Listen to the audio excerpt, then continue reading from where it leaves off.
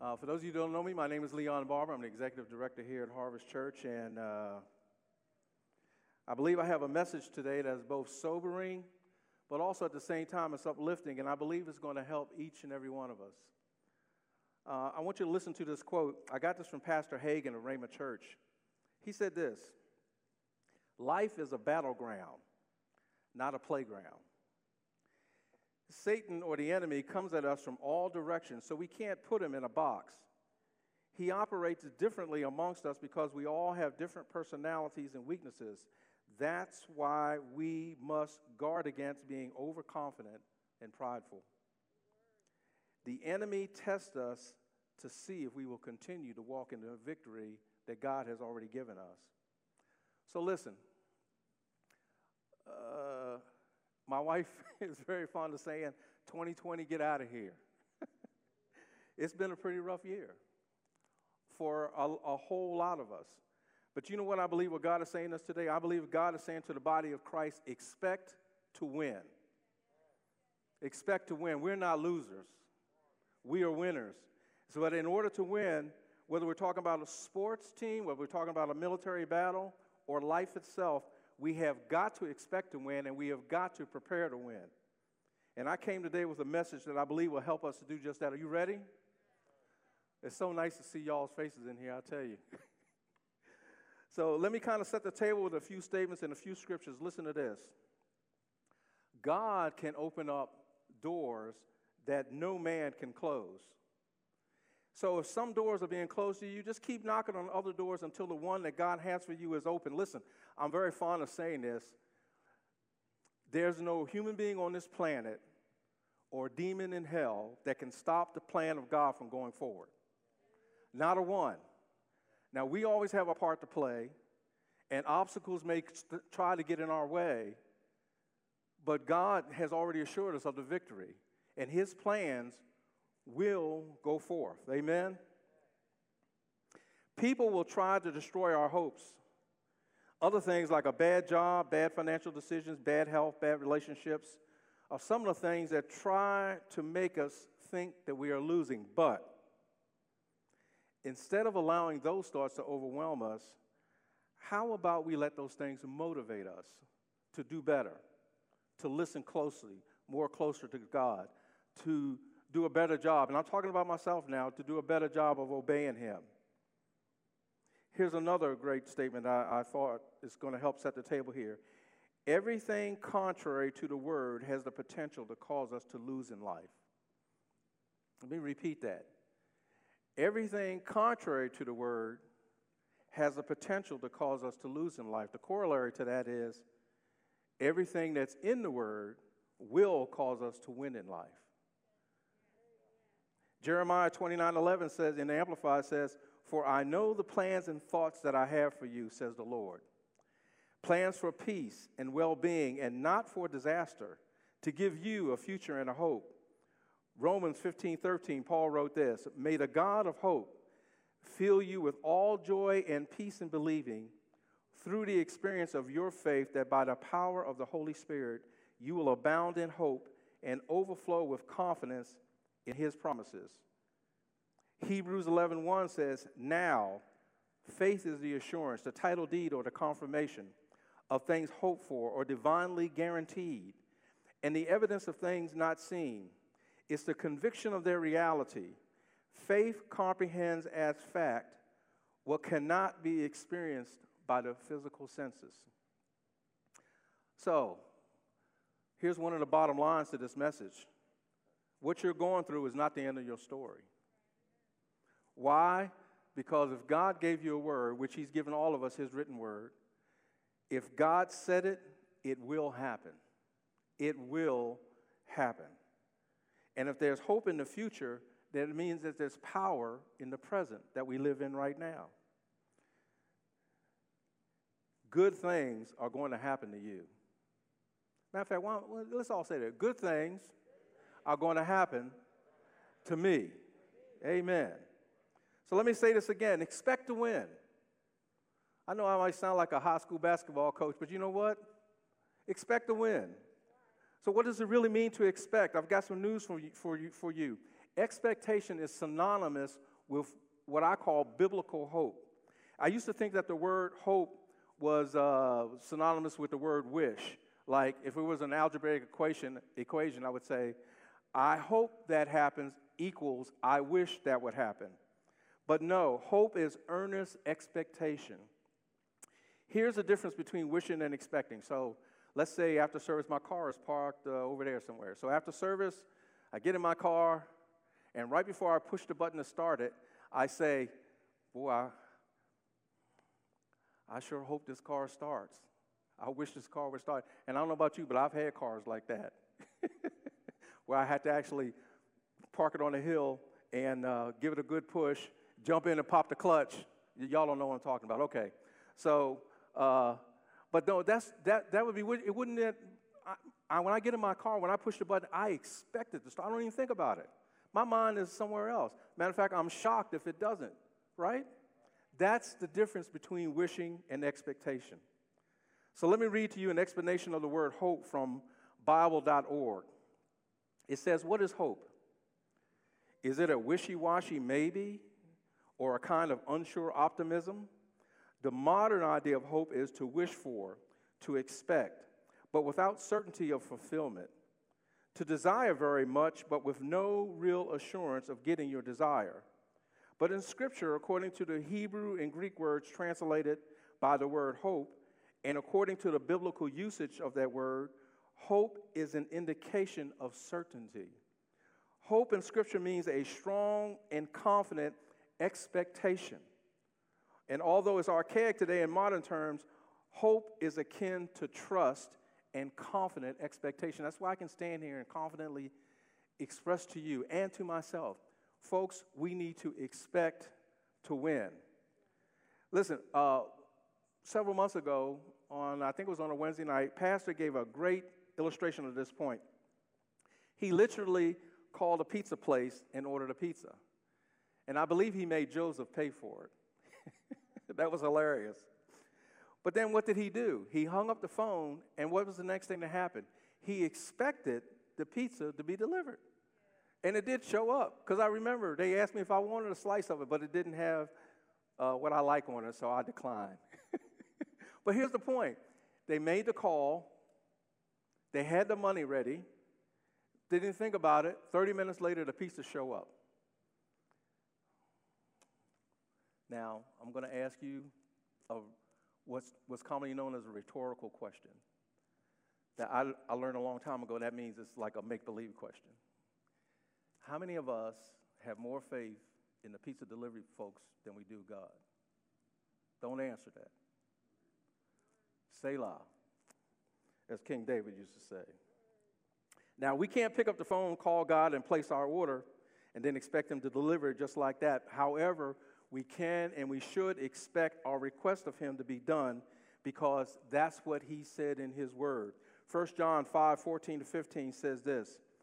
This is the remarkable degree of confidence which we as believers are entitled to have before God, that if we ask anything according to his will, that is consistent with his plan and purpose, he hears us. Man, if the scripture stopped right there, I would be reassured just to know that God hears us. But then it goes on.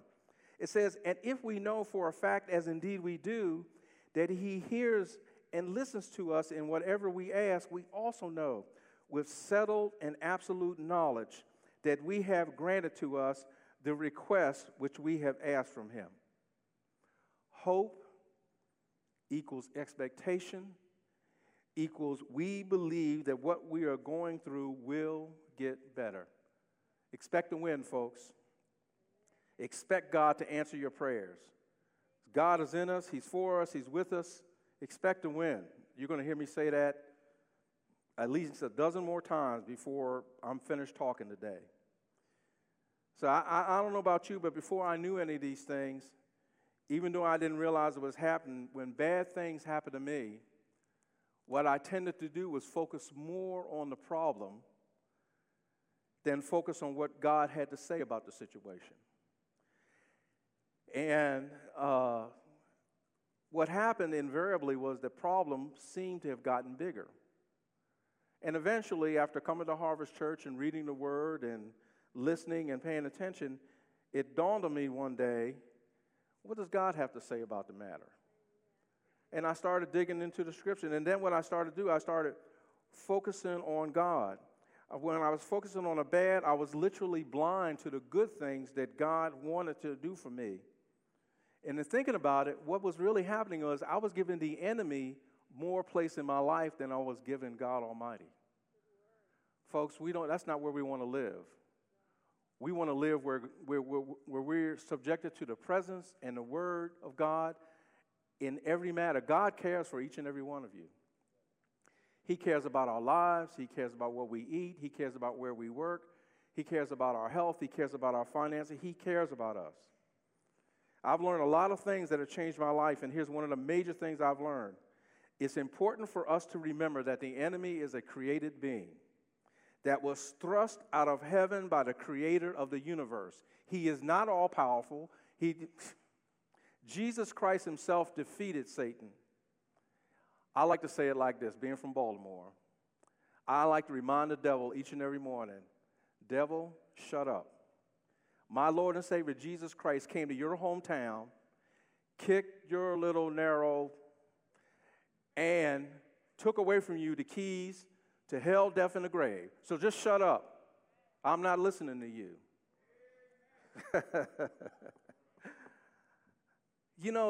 Jesus said he saw Satan fall from heaven like lightning. I liken it to this. If there's like a little gnat on your shoulder, what do? You go like that? That's what happened to the devil and a third of the angels.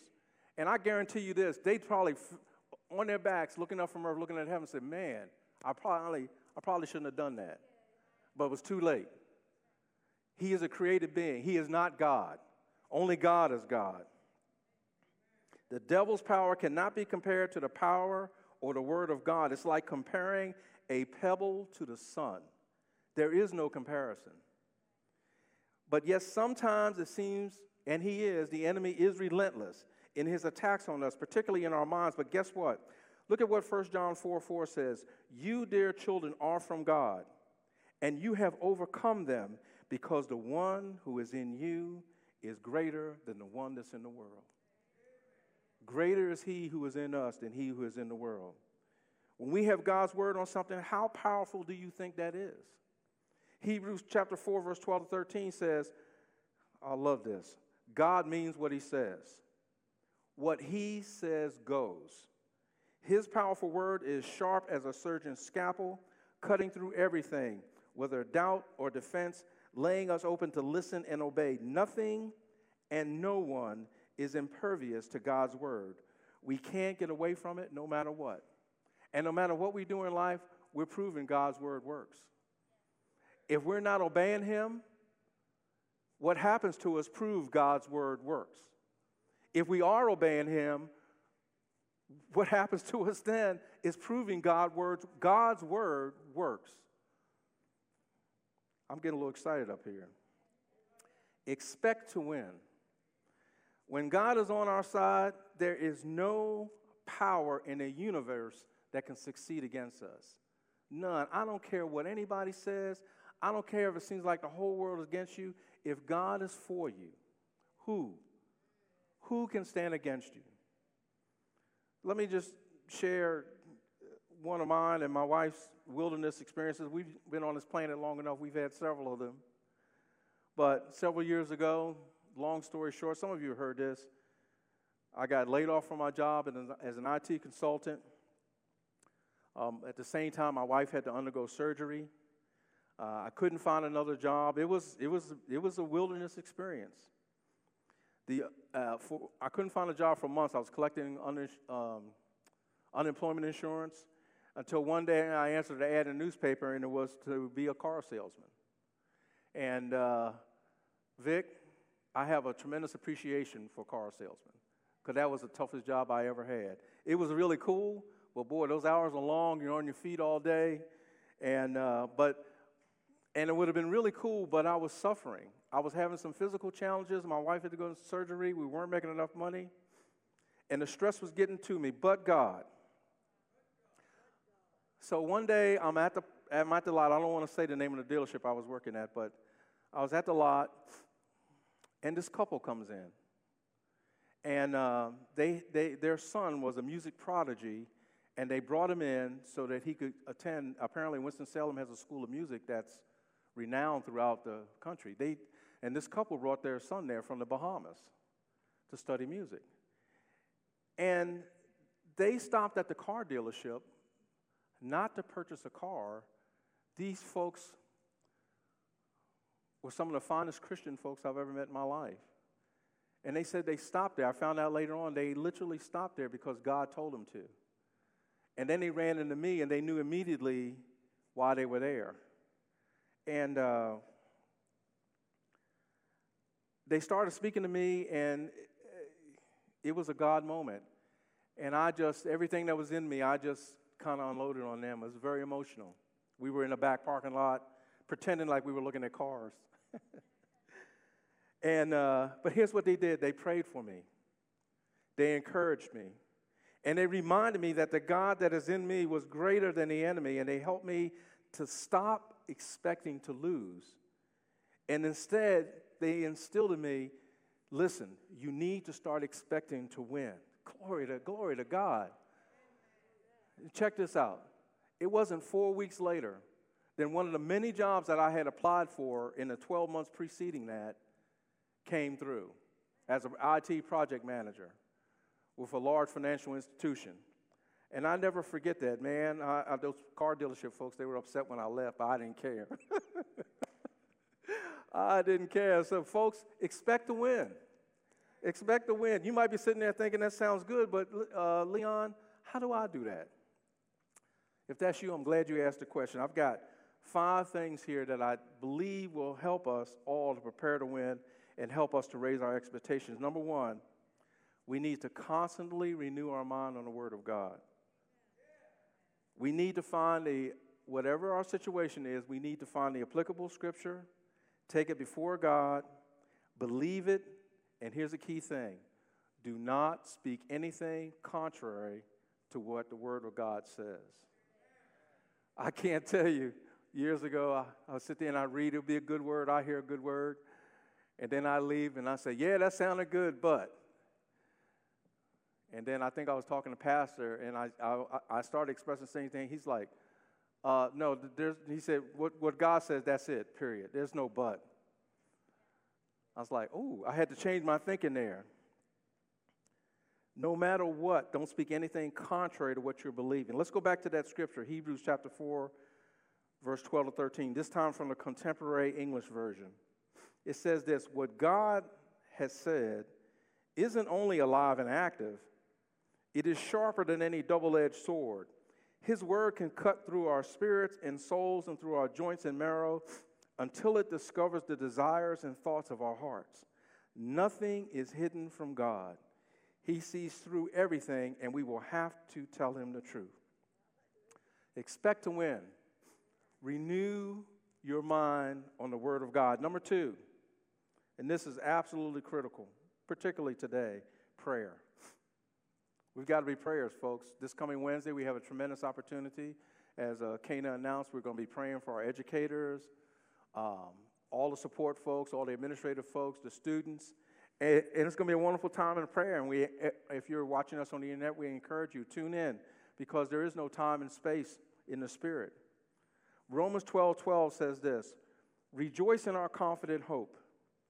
Be patient in trouble and keep on praying. We should write a song, keep on praying. Anyway, Mark 11:24 says, I tell you, you can pray for anything, and if you believe that you received it, it will be yours. Prayer changes things. Patrice and I will be talking, and we'll hear about something that happened, and we'll just turn the TV off, and we'll just take it immediately to God. Because we know, what I used to do years ago, I'd hear things that were happening in the world, in the country, wherever, and I would just complain about it. Or I'd be talking to somebody, and we would complain about it together. And you know what? It never helped. Matter of fact, when I look back, I found out that I actually started feeling worse. But my wife and I, what we do is we take it to God immediately. Did that work? Yeah, there we go. We take it to God immediately. Prayer changes things. Consider this. Prayer is a two-way communication with our Heavenly Father. That means we get to bring what is on our hearts and minds to His attention, and guess what? He gets to bring what's on His heart and mind to our attention. I have found out that during my time of prayer with the Father is when I receive answers and strength and joy and ideas and ability for everything I need. I've also found out that it's a lot more important to listen to God. He wants to hear from us. But I try to spend more time listening than I do talking. Now, I'm not talking about an audible voice. You don't want to start seeking audible voices. But I'll get up early in the morning and I'll read my scripture and then I'll just sit there. I'll say a few words to God, and there's several times where He'll tell me, hush up now. And I'll just sit there quietly and a word will come off my heart, something to do, something to read, somewhere to go, something to give. God is amazing. And if we sit there quietly long enough, He will speak to us. And prayer, two-way communication between God and us. Expect to win, folks. Get your prayer life up. Renew your mind on the Word of God. Number 3, stay connected to the body. We got several folks here with us today, and as Kena said, we're opening up the church. We have a max capacity of 150, and we're doing social distancing, and we're all wearing masks. I took mine off for a few minutes before I came up here. We actually have a cleaning crew on the premises that is actually sanitizing place. We're doing everything and above and beyond what the governor says. But stay connected to the body, whether you're physically here or visiting us on the internet.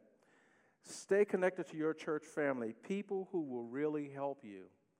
I mentioned earlier, sometimes we go through things in life, and I just said, find applicable scripture, read it, study it, and apply it. But sometimes I didn't know where to go in the scripture. Well, that's when I would pick up the phone or text Pastor, what scripture covers this specific area? Or I'll read something from Dad Hagin, and just coincidentally, that day, that scripture covered that area. I will find out from somebody. But being connected to a group of people who are here to help you will definitely go a long way in that regard. We are huge on connection here at Harvest Church. As a matter of fact, we're always looking for better ways to stay connected, particularly with the pandemic that we've been going through.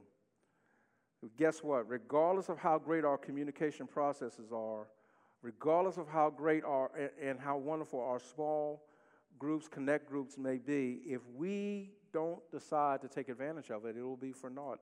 It will be as if it doesn't exist. And here's what will happen. I learned this the hard way as well. When we are not connected to the body, then we get separated from the pack.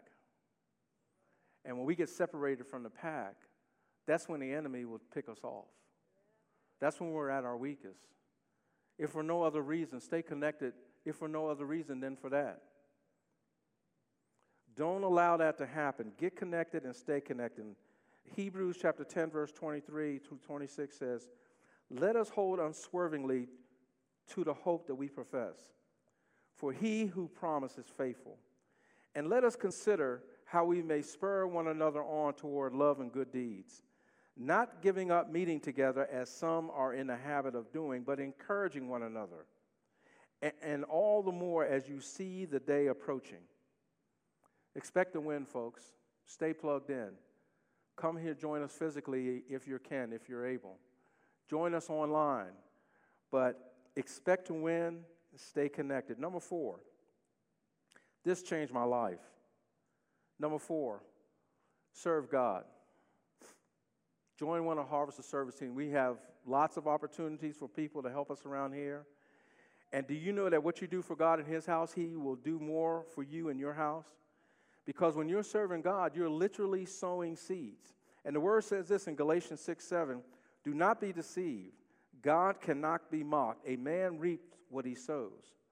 Also, when you're serving God, you're positioning yourself for Him to reward you. Ephesians 6:8 says, "Remember that the Lord will reward each one of us for the good we do, whether we are slaves or free." And God promises to never forget our service. He said in Hebrews 6:10, "For God is not unjust. He will not forget how hard you have worked for him and how you have shown your love to him by caring for other believers as you still do." I cannot tell you how much God has blessed my wife and myself and our family, particularly in situations where we had absolutely no control over. For instance, we have 5 grown children and 15 grandchildren. And when your children are grown, you have literally, unless they call you and ask you for advice, you don't have any control over them whatsoever. But because we pray for them and because we've been serving God faithfully in his house, each one of those children, we've watched God how he is God. Folks, what I'm talking about here, these points here, we expect to win, but when I was in martial arts, I expected to win, but I had to train too. I had to prepare to win. This is a huge thing that will help prepare us to win. Man, I believe in my heart that God has taken care of us because we have sown our time, our talents, and our resources into this, his house, and his kingdom. Expect to win. Serve God. The 5th point, tithe and give. Pastor's been teaching us for years. Tithe 10%, save 10%, learn to live by budgeting the other 80%. Great advice. And we are around here, we're firm believers in the principles espoused by the financial peace. The financial peace principles taught by Dave Ramsey. Why? Because if we expect to win in the financial realm, we, just like in all the other areas of our lives, we must do what God says in order to win. And listen to what the Lord says in Malachi 3:10. You know, all my scriptures are the favorite, but this is one of my absolute favorite. He says this, "I am the Lord all-powerful." Now, I'm going to stop there for a second. Why would God put in a writing that I am the Lord all-powerful?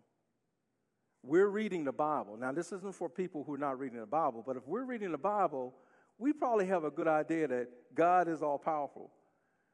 But I think he's trying to tell us something here. I am the Lord all-powerful, and I challenge you to put me to the test. Bring the entire 10% into the storehouse or the local church so there will be food in my house. Then I, the Lord all-powerful, will open the windows of heaven and flood you with blessing after blessing. 2 things about this scripture. One, I heard it said by biblical scholars a lot smarter than me that said this is the only place in the Bible where God says, challenge me, prove me. Number 2, when God says he will flood you with blessing after blessing, imagine a flood. We've all seen it on TV. And imagine that flood, instead of being a flood of water, it's just blessing after blessing after blessing after blessing. So big, and another translation says, God will give us so much we don't have room enough to receive it. What does that mean? It means we'll be forced to give it away because we have so much. But what did it start with? It start with 1 dime out of $1, $1 out of 10, 10 out of 100. Tithe and give. Folks, God is encouraging us today to expect to win. Don't be discouraged. Don't give up.